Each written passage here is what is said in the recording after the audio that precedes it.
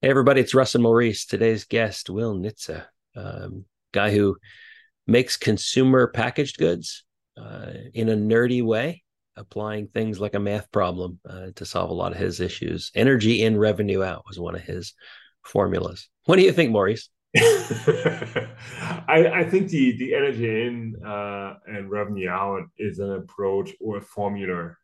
First of all, I haven't seen an actual formula for that, so that's something that we should have asked for.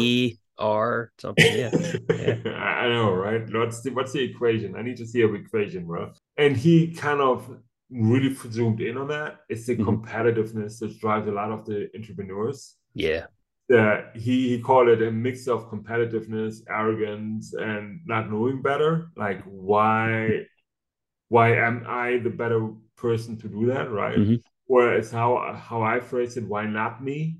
Less than a question than really a statement, because I don't hmm. want to hear the question, right? Yeah, Uh, but yeah, he had a very nice intensity about him, going about his business and how he built up his business and how he figured out really how to grow the business and how sometimes I don't think he did it on purpose, but how he really works with back to the wall and how that yeah, really gets him into overdrive, right? And I think there's a ton of good lessons for people that want to go in business and then already in the business and just thinking about how to grow, right? Because Will is the first one that really produces stuff yeah, and had to go through all the trials and tribulation of getting the product done, literally getting it done, right? yeah. Get it out the door. Yeah. Yeah, get it out of the door. He has a fascinating story about that. And you guys stay tuned, watch it, get your coffee or energy bar ready because you're going to need it. All right, here we go. Because really, what could go wrong once you press record, Exactly. What could go wrong? right? It's all going to be very perfect.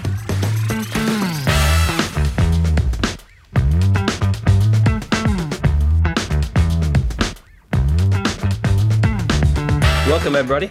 Welcome to another episode of Crazy People Doing a Podcast, the Crazy People Podcast. I am enjoying a cup of our guest's product. Are you? It is my afternoon jam. In the hot seat today, Will Nitze. Welcome, Will. Thanks for having me. You got the last name right. Hey, well, thanks. First of all, thanks for being on the show. It's a true pleasure having you on. As we are starting, why don't you give the audience a quick summary of who you are and what it is that you do, just to settle the playground, kind of playing field, kind of. Yeah, sure. My name's Will Nitze. I live in Boston, Massachusetts with my wife. I'm the founder and CEO of IQBAR. We're a brain and body nutrition company. So we make plant protein bars called IQBARs. We make enhanced hydration mixes called IQ Mix. And then we make an enhanced instant coffee called IQ Joe. So we have a whole platform of brain and body nutritionally optimized products that hit throughout any given person's day. And we've been doing that we've been in the marketplace just over 5 years now. 5 years, nice. Sounds great.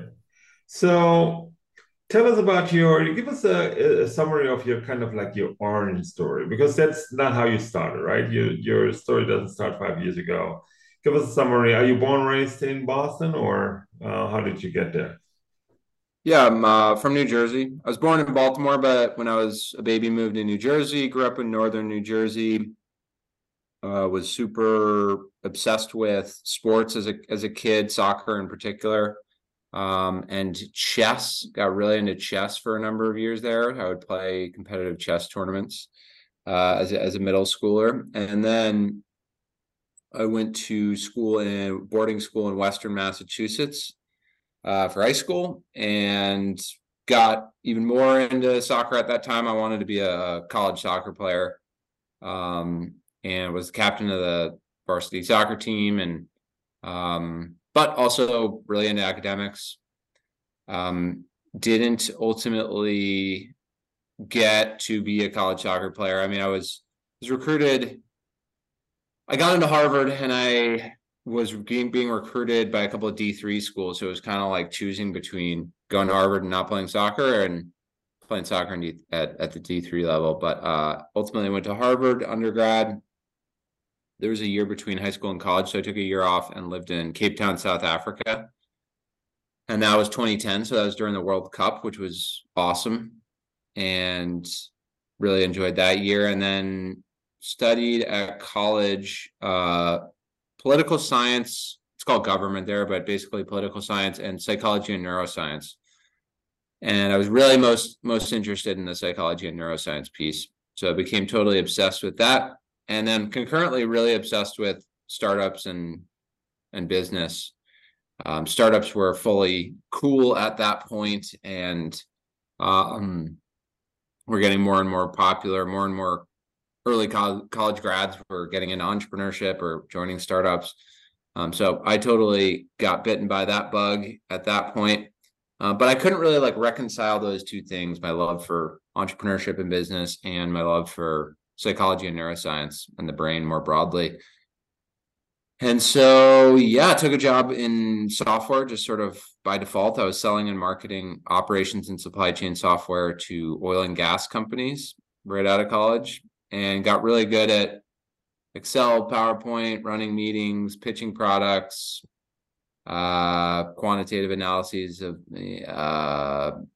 all like the bedrock skills that are transferable to anything, but did not like the job, was not passionate about software, was not passionate about oil and gas. So yeah, that was when I started kicking around ideas of what I wanted to do for the next 30, 40, 50 years. And what I kind of wondered is, how does political science and neuroscience and psychology somehow fit together? How did that work out for you? yeah, I mean, government is the major at Harvard you take if you don't know what you want to do, which I was firmly in that camp. Okay, because you kind of, a lot of stuff applies to it, and so you can take like sociology courses, poli-sci courses, statistics courses. You can take a really wide range of stuff, and it all qualifies you for that major. And so it's kind of like I don't want to know what I want to do with my life major.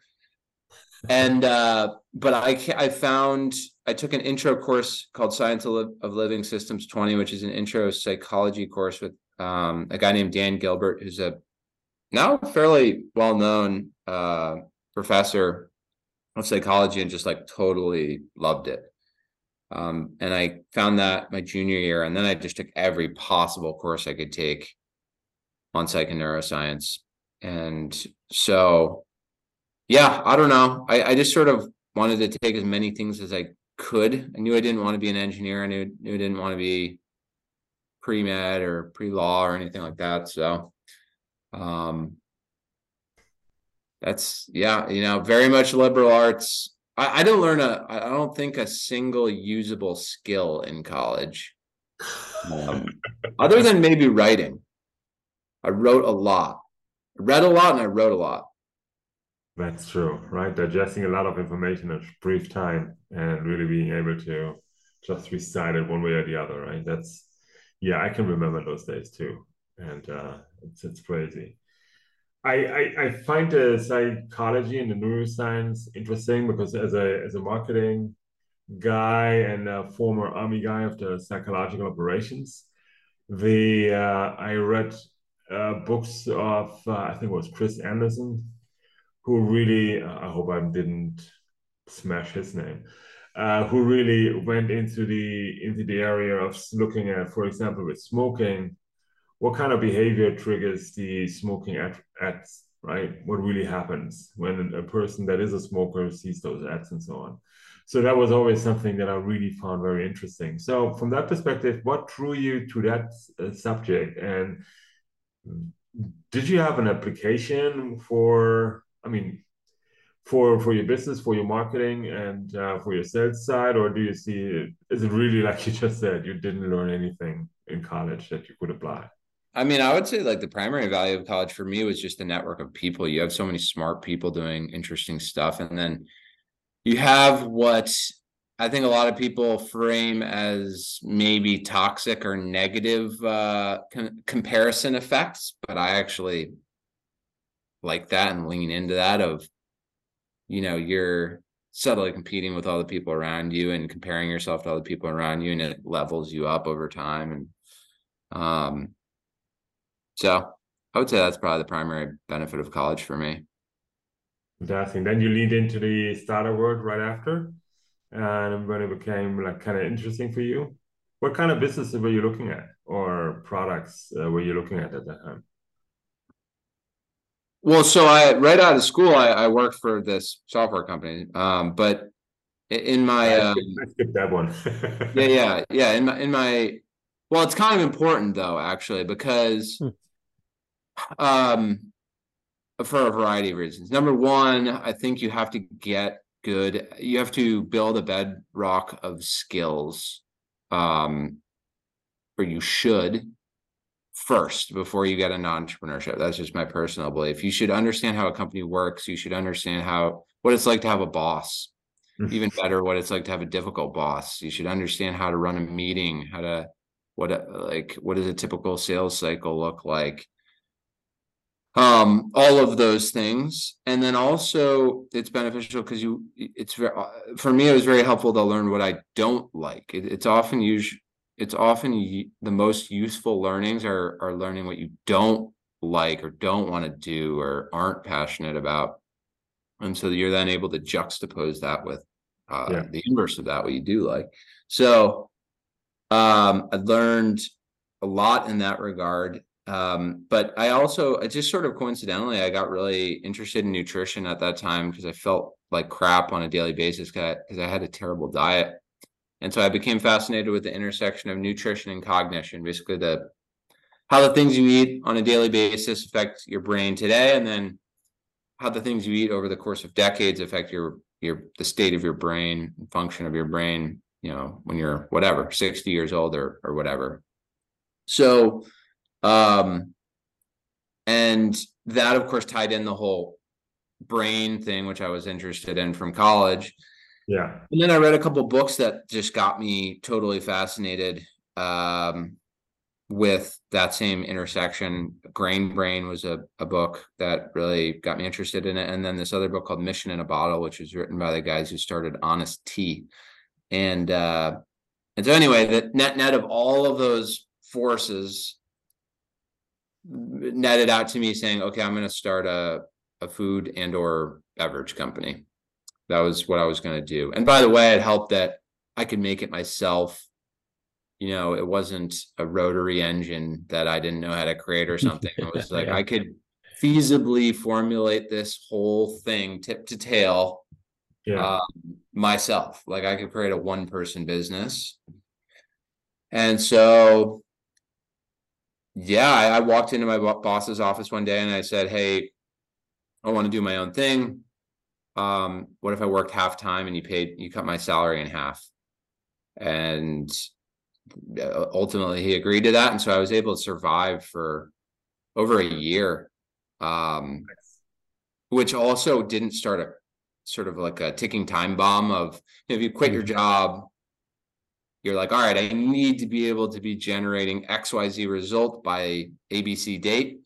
And oftentimes that's a bad outcome because stuff goes wrong, timelines change, blah, blah, blah. And then you're going to force something. You're going to force a square peg into a round hole, and it's just going to lead to a bad result. So by buying myself time, but also having enough money to survive, I had a lengthy period of just like prototyping, learning how do you incorporate a business? Should it be an LLC? Should it be a C Corp? How do you get a trademark? How do you,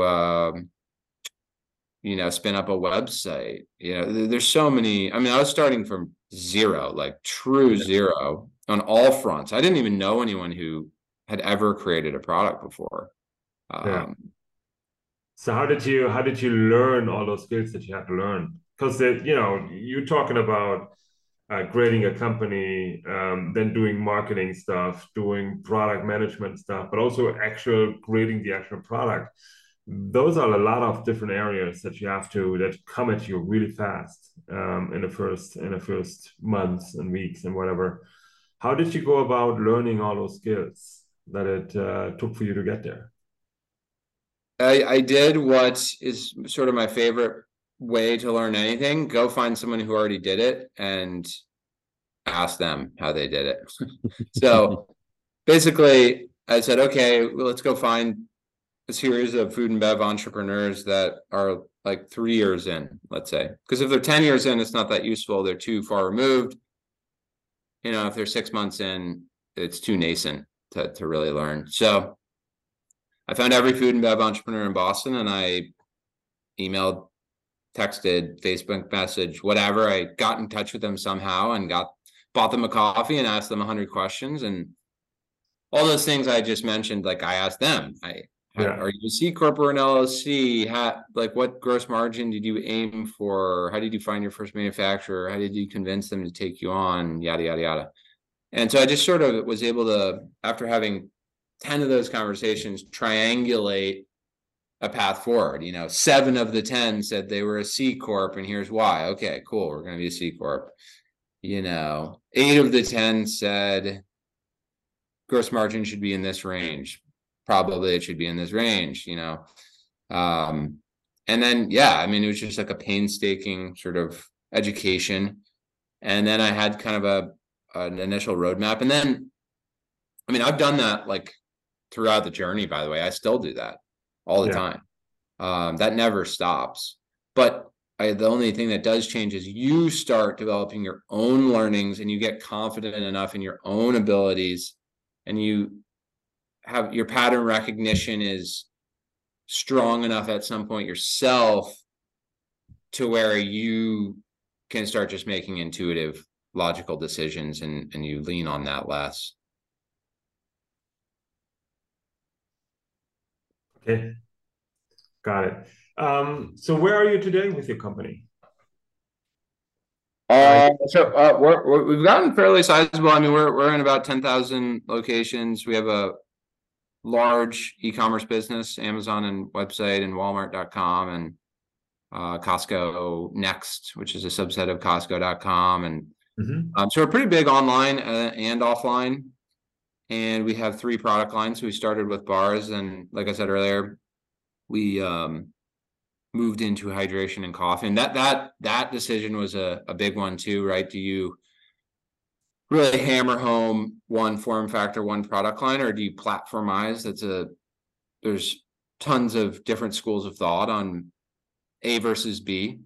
And platformizing, by the way, is the path taken less. It's more risky, but in my opinion is better in a variety of ways. So yeah, we're really well penetrated into both online markets and offline markets for bars, and then we're just online for now with hydration and coffee. Other than Wegmans, we're in Wegmans on the hydration side. But yeah, so the next couple of years we'll be getting additional product lines out into wide distribution networks. Yeah. I work with as one of the many things that I do. I work with startup founders and sort of help them kind of find their way along. And I've been reading a bunch of the stuff that you have written about, sort of sometimes, as you've talked about, following the path that others kind of advise you, but then at key places, choosing the path less chosen, right? So, but it also seems like you're passionate for the product and you're in it for the long haul. So you're not just trying to, it seems like anyway, you're not trying to build something that you're just trying to sell off to some other major brand. So how does that idea of like, I'm going to go take a risk that I'm not sure is going to work out, how do you make those kind of decisions, and what do you go through to kind of get there? Just in terms of starting a business in the first place? Or that and along the way, why do you jump out of a perfectly good paying job to start your own thing, and then why do you make those decisions along the way that are like, this is not what everybody's doing, but I'm going to go do that? Yeah, I think it's a variety of things. I like gambling. Big fan of gambling. Not even so much like casino gambling. I just like risk. It's fun for me. It's like I enjoy roller coasters. Like I'd rather, the thought of sort of slowly climbing a corporate ladder is like devastatingly depressing to me. I don't know how many people share that sort of emotional reaction, but like for me, I'm like, I just cannot do that. I don't care if I would get rich doing that or have great work-life balance or whatever. I don't care. Like that, I just very quickly learned that is not what I want to do. So I would rather take bigger risks and fail than do that. So to me, it was like never a choice. It was just a question of when and what. And so once you frame it, and the other thing too is just like the whole risk myth. It's not actually risky whatsoever, for me at least. So, I didn't have kids at the time I started the company. I still don't, but I didn't have some huge mountain of debt that I like had to become a doctor to pay it off or something, which fortunate that was the case. Not the case for everyone, but yeah, they're just based on the circumstances. I was like, my life's going to suck, and it did for a long time. I lived in like a random basement and cut off so many social ties, and, my life sucked for years and years, but I'm weird. Like I could sleep on the floor in a basement for 3 years if it meant I didn't have to do something for 10 hours a day that I hated. Like that's just me though. Other people would have the other, would take a different path, but I never saw it as risky. It was not. I've done many hard things and struggled with many things. That was never one of them, taking the plunge. Do you think that's a special trait that a entrepreneur needs to have, or a special trait that you have versus people that take the 9 to 5 and take the supposedly more secure route? Even though we all know it's not secure anymore, right? People get fired left and right, anyways. So what do you think? Is that a special trait that you need to have? I don't know. It's tricky because it's like you can only know what goes on in your own mind, but I guess it's a trait. I don't know how special it is. It's there's a lot to be said for going and getting a job at whatever, Facebook or something, and you make a good salary and you go for hikes on the weekends, you're not working, and you get a dog, and like there's a lot to be said for that path. I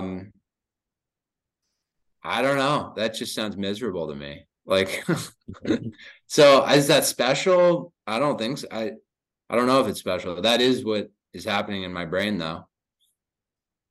Yeah. I like that a lot, because for a lot of the profiles, a lot of the people that we're talking about, and a lot of the stuff that Russ and I talk about off the air and wherever, it all goes in the same direction. Like there is an inner itch that has to be scratched just to get things done, solve a problem, figure something out, and do something. That seems to be a common trait that we see more and more. Russ, wouldn't you agree? Well, yeah.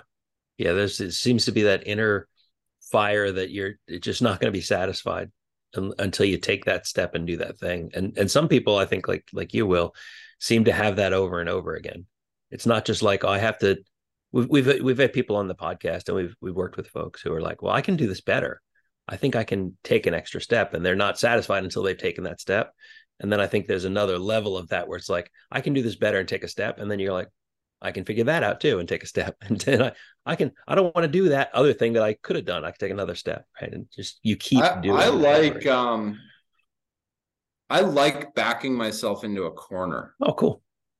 Because it means I have to do something. You know what I'm saying? Like I don't like giving myself options to not do something. Like it's not, like it's like, and I think there's actually a lot of variables at play here. I think you have to have some irrational level of confidence too. Like, how else would you be, and frankly, a little bit of arrogance. why else would you be the chosen one to make this thing come into existence? I mean, there's whatever it is, 8 billion people. Like, why are you the chosen one? Clearly this thing you're going to do has been thought about before, and then maybe it happened and failed. Maybe it never happened because it's a terrible idea, whatever. Like, why you? So you just have to think highly of yourself. Maybe that's narcissistic. Maybe it's just arrogance. Maybe it's just confidence. I don't really care or know the specifics, but there has to be that. And then you have to have a high pain tolerance. Like, you have to, it's like, sounds trite, but you have to be a tough person. You have to be willing to have bad things happen a lot and not phase you, not break down. And that's both true on the long term and then on the short term, right? So sometimes you're on the manufacturing floor, something breaks down right then and there, and you need to be cool under pressure in real time. So there's like that, and over the long haul. So a zillion other things go wrong, and the 100th thing broke down over the course of a year. Is that when you're going to throw in the towel? Like, no, you can't. So I think that, like, arrogance, the high pain tolerance, and then just like, I think, yeah, that like, for me, it's just like the something to prove factor. Like, and I think different people get that from different places. Like, for example, you might have been told you were stupid, or you can't do something, or maybe someone slighted you in some way, or maybe someone got something you thought you deserved. Or it's like, you have to have that core animalistic, like, it's either jealousy, anger, competitiveness. Yeah, you could just be insanely competitive, but I think that the root of that competitive is that like arrogance, like, I should be doing that. I'm better than this. You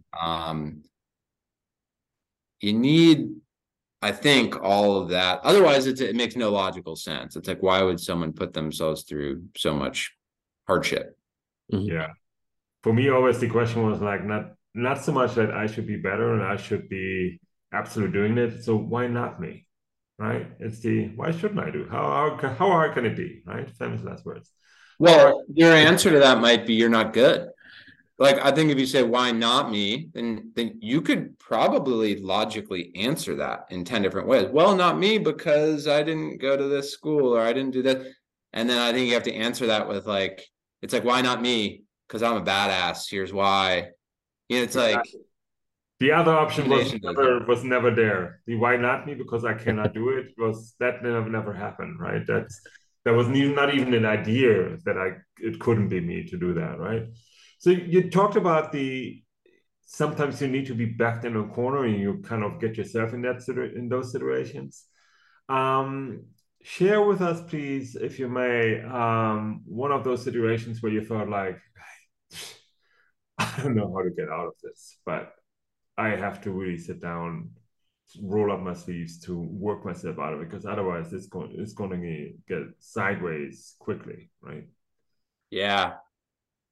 I mean, there's been again, I think of things in, like, it's almost like fast twitch and short twitch and fast twitch muscles.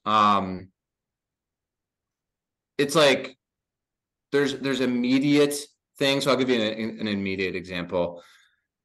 We had this massive CVS order. It was like, we had been producing 20,000 bars each time we produced, which was like, call it every 3 months for the first, say, 6 months of our existence. And then we got this big account. We got CVS, which was actually super strange for a startup to go into the drug channel early on, but whatever, that's a story for another day.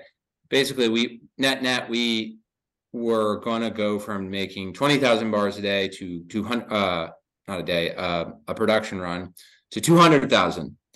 So the business 10x'd with one customer, and we had no idea how to produce it. But they said, can you do this? And can you make it happen by this date? And we just said yes, without knowing whether we could. So that's like a classic example of you backed yourself into a corner. Like, you just said yes. you don't know if the answer is yes in actuality, but you need to make sure that it is in fact yes. So then it was like, all right, we have to do this. What are the ways that don't violate the laws of physics to do this? And so we found a new contract manufacturer in an insanely quick amount of time. We got ingredients to them in an insanely quick amount of time. And then our entire team got in a car and we drove out for the first production day when we were going to produce for CVS. It was going to be this huge celebratory moment. We mix the product, it gets on the slab line, it's getting sliced up, and feeds into this machine called a flow wrapper, which is like a roll. It's like a roll of wrappers that slices it, seals it. Mm-hmm. And it all is going swimmingly. And we pick up a bar, taste it, tastes great, looks great. We're high-fiving. And then the guy comes by and he says, the plant manager, he's like, oh, we have a problem. I was like, well, what do you mean we have a problem? He's like, yeah, we have a problem. Your wrappers aren't sealing properly. If a wrapper doesn't seal, it's going to go bad. Like, if there's no proper seal, it's going to spoil. And we're like, well, how do we make it seal? And we tried everything. We tried to increase the pressure, blah, blah, blah. Basically, the adhesiveness of the wrapper was not sufficient. Yeah. And we're like, holy shit. We're going to go, like, the company's done. We're dead before we even started. And we're not going to make the delivery day for CVS. We have all this product that costs tens of thousands of dollars. It's just going to spoil. And yeah, that was like that sort of fast twitch like situation of like, how do you react to that in some way, in like the best possible way? And so anyway, we called 20 different wrapper suppliers. We finally found one who could turn our wrappers around in a week. Russ shipped them, produced the week later, everything sealed fine, got it on trucks, fulfilled the order. Cost us some, I think it was like 30 grand or something, which at the time was massive. But we got out alive, fulfilled the order, and we were on our way. So that's like an example of like a crazy story. And I have 10 other stories just like that. And then just like on the longer end of the spectrum, I mean, we've been in cases where it's like, we are gonna run out of money in 6 months. And the market sucks. It's like capital markets are not open. Venture funding is not flowing, like yada, yada. And that's more of like oh shit, what do I do over the 6 months to make this happen? And it's just like a lower grade stress, but it's just constant stress. But I kind of deal with it the same way, just in a less urgent manner, and you call every possible person, you pull out all the stops, and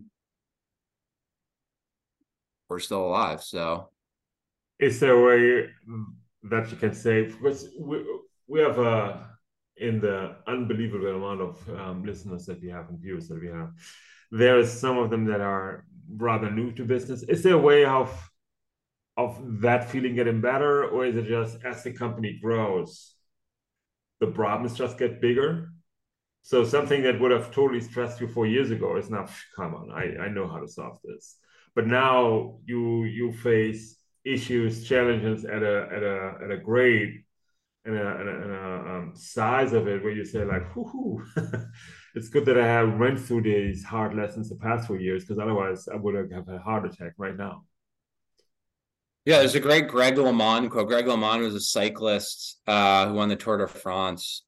And he has, like, my favorite quote of all time is, it never gets easier. You just go faster. So it's like, once you get to a certain level of physical stamina, you just go faster. And then it's just as hard as it was before. Yeah. That's how I think about entrepreneurship. It never actually gets easier. You're just going faster. And so, yeah, to your point, you're dealing with just bigger problems or different problems. There's always a next thing that you don't know. And by the way, very few people can scale forever right? The person who starts the thing and can take it from 0 to 1,000,000 is rarely that person who can take it from 1 to 10, and is rarely who can take it from 10 to 20, et cetera, et cetera. But you kind of need to, you as the founder and entrepreneur kind of have to be that person. I mean, you don't have to, you can sell your business, you can hire a CEO, whatever, but all of those things are expensive in all senses of the word. But really, you have to be that rare person who can scale all those things, and then have to recognize the people around you who of those people can scale to, from A to B to C to D to E, and making tough decisions about, sometimes it's not a fit with people, sometimes you have to hire new people, sometimes whatever, maybe COVID hits and now the entire chessboard was just shaken up. So it's not easier. And by the way, if you have to keep, like, the whole model of a startup is rapid growth. That is the definition of a startup. Otherwise, it's just a business. So it doesn't matter what you did last year. You have to do more this year. And it's like you're always a little bit behind the 8 ball. And so by definition, you're doing new stuff every year. Like for us, we were not sold in the club channel, club being like Costco, Walmart, Costco, Sam's Club, BJ's, et cetera. Like we didn't know that channel well until late last year, early this year. And now it's like this massive channel for us, but it was a super steep learning curve. We had no idea. We knew what to do in grocery. We knew what to do on Amazon. We had no idea what to do in club. So gotta learn that new thing. And then next year it'll be international or whatever, but there's always something new. Yeah, I was just about to ask what is internationally happening, because I'm based out of Germany, and I know products like yours would flourish quite well over here. Our whole metric we optimize for is energy and revenue out. That's like the guiding principle of everything we do. What is the energy and revenue out ratio? And international has a very bad energy and revenue out ratio. So you're going to just spend a ton of time and have a ton of headaches and blah, blah, blah. You can get really good revenue, but it's like, if that ratio isn't right, and of course you're comparing that has an opportunity cost. You could have spent all that time getting XYZ new retailer in the US, that if that has a better energy or in revenue out ratio, you're kind of silly for not doing that. So, I mean, it's just such a massive, like, even you look at Hershey, which I think is still at like an all-time high, their stock, I think something like 85 or 90% of Hershey's revenue is in the US. It's domestic. And so they, even at that scale, they were like doing that calculus of energy and revenue out, and they stayed, domestic. So it's always like kind of titillating and like, oh, it would be cool to be more international. And you have to like stop yourself, and just be more disciplined, be more focused, which is hard as an entrepreneur, right? Entrepreneurs want to do everything at once because we're easily excited. Which, by the way, is a good reason to have people telling you to stop, or you need, like, my wife works in the business and she's like the person who's like, stop, like, we're not doing that. I'm like, yeah, okay, you're right. But wait, it's funny. Go ahead, Russ. I was gonna say, I'm curious because I'm a bit of a nerd, right? From the technical side. I think the story of the business is really compelling from a business standpoint, right? You invented stuff and came out of nowhere and built a business, and you're expanding. But I'm thinking about on the technical side, because I like I said, I'm at the beginning, I'm a customer. I love the product. So how do you make sure that you're delivering a product that actually does what you say it does, and that how do you deliver on the technical promise, the science behind that? Because you said back at the beginning that you were really fascinated by the neuroscience and that kind of stuff. So how do you turn that into a real business? Yeah, I mean, I'll tell you how I did it. I don't know if this is the way to do it. Yeah. And then by the way, I think it's useful to be an outsider, quote unquote. Like Okay. if I went and worked for General Mills or Kellogg's or Nestle or whatever, you're just gonna always have the bias of how they do things, how they create products, how they look at market data, how they test products, etc. So I actually think it's useful to have none of that because all of that is terrible in a startup context. This is why big companies can't innovate. That's been proven time and time and time and time again. So they're just not good at 0 to 1. So, okay, if that's not a model, like you just have to use first principles to do what, makes the most logical sense for you. So for me, that was, okay, I have this idea to make a functional food that's for the brain. If you look at the market, there's all these body-centric products. So weight loss, protein for muscle growth, digestion promoting, whatever it is, it's all body, body, body. And there's zero in the brain world. Now, you might say, well, there's zero because no one wants anything there. That's not, the market has spoken and they've said, we don't want this. That's one interpretation of the data or lack of data. Another interpretation is it's either never been done, which is highly unlikely, but more likely it's been done and someone just didn't do it well. Yeah. And my guess was that was the case. And sometimes, by the way, trends and moments and timing just weren't right. And now the timing's right. Well, now all of a sudden people care more about the brain or whatever. Like that's, of course, super important too. But basically you're starting from a point of no data, which is a good and bad thing. It's a good thing because other people aren't going to try it because it's not a no-brainer of an idea. It's a bad thing because there's no data. You don't know what's going to happen. So I basically said, what are all the compounds that have been shown to be good for your brain for a variety of reasons? Could be helps you grow new neurons, could be reduces inflammation in the brain. It could be it helps with focus and memory, whatever. It's good for the brain for some reason. And there's a whole list that are heavily clinically studied. So vitamin E and flavonoids and omega-3s and et cetera, et cetera. And so, okay, and I did all this just in a spreadsheet. So like food, just like many physical products are nothing more than a math problem. So you can kind of figure it out the way you would solve any math problem. So, okay, these are the things. Okay, what are the whole food ingredients that are richest in these things? So for vitamin E, that might be almonds or sunflower seeds. So for flavonoids, that might be cocoa beans or matcha in the leaf category or blueberries in the berry category, so on and so forth. And then you get all this list of stuff, and then you're like, okay, can I make a product out of all that stuff? So yeah, I mean, it was a kind of just like a quantitative math problem, and then brute iteration, just thousands of iterations, trial and error. Like I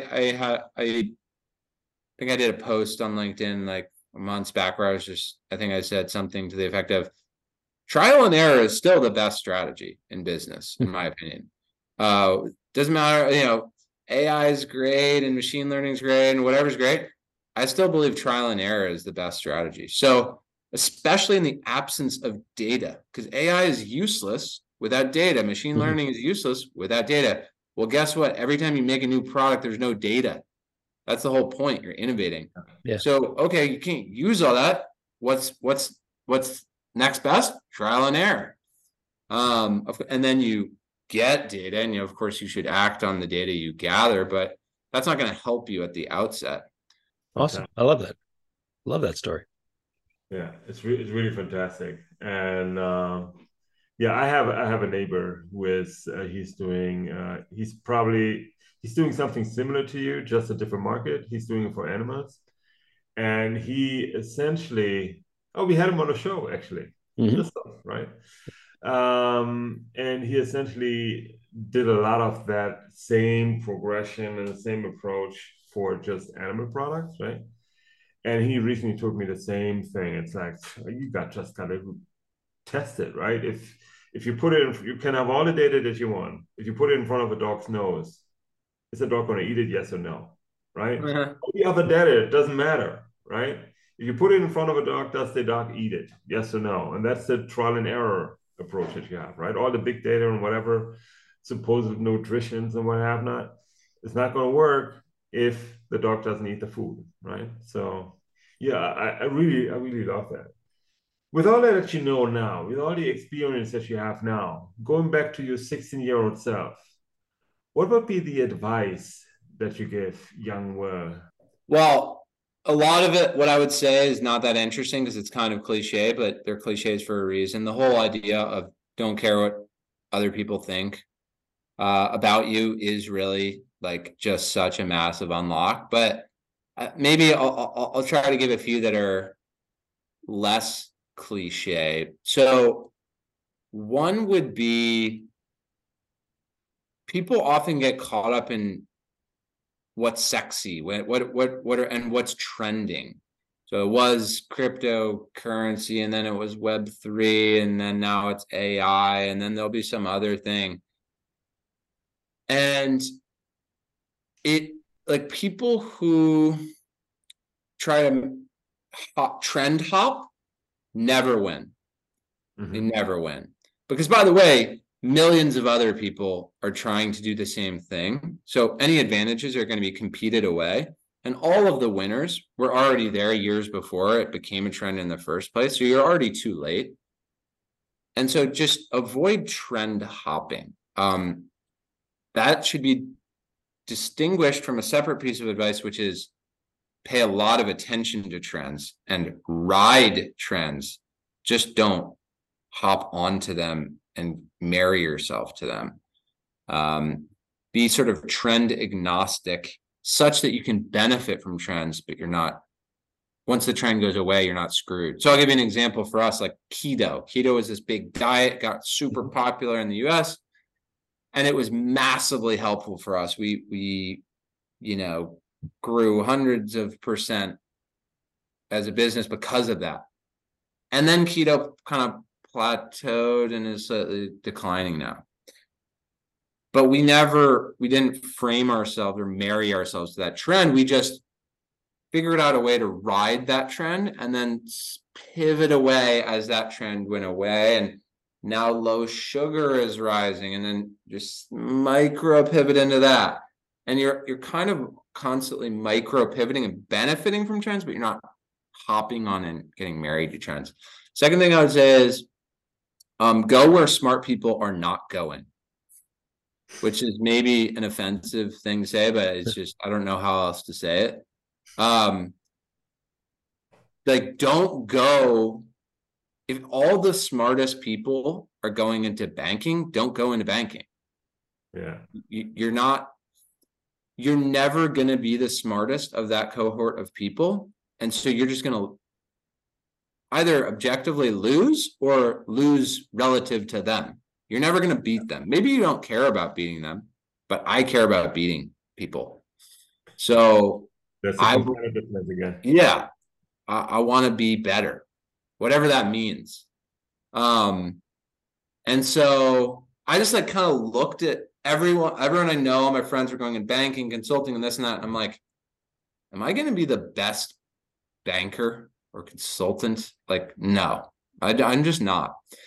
And so basically I was like, the only way to win is to play an entirely different game. Like the game you choose, I did another post on this. People focus on incremental improvement within the game, right? Yeah. Look at all the advice people give. They say, yeah, work hard and just get better tomorrow than you were yesterday and this and that. That's all intra-game advice. That's not inter-game advice. You might have just picked the wrong game. Yeah. So you can get better within that game, but it's the wrong game. You were screwed from day one. Doesn't matter how good you get in. Had you chosen an entirely separate game, you would have been 10x where you are now. By the way, doing the same stuff you were doing in that game. So I just think the game you choose is so important, and don't choose games you can't win. And by the way, oftentimes the games that are the best long-term choice for you and your skill set and your interests look terrible. They're really boring. Other people think they're boring or they're not sexy. No one's writing headlines about them. And you might not make no money or have no success for like 3, 4, 5 years in that game. Everyone will think you're silly for being in that game. That's the best game to be in because it's so non-competitive. Yeah. And so I would just like game selection might be the single most important possible thing you ever do in your career. All right. Well, that was an absolute pleasure. And I think a really deep insight into how do you, because we never, Russ, do we have anybody that besides Christoph I just mentioned that really produces anything? No, right? No, lots of software people and stuff, but yeah, the actual having a product you can consume, not so often. Yeah. That is fantastic. Will, it was an absolute pleasure having you on the show. So many fantastic insights. Yeah. Thanks for having me. Those are good questions. Thanks for coming on, Will. Great stuff, man.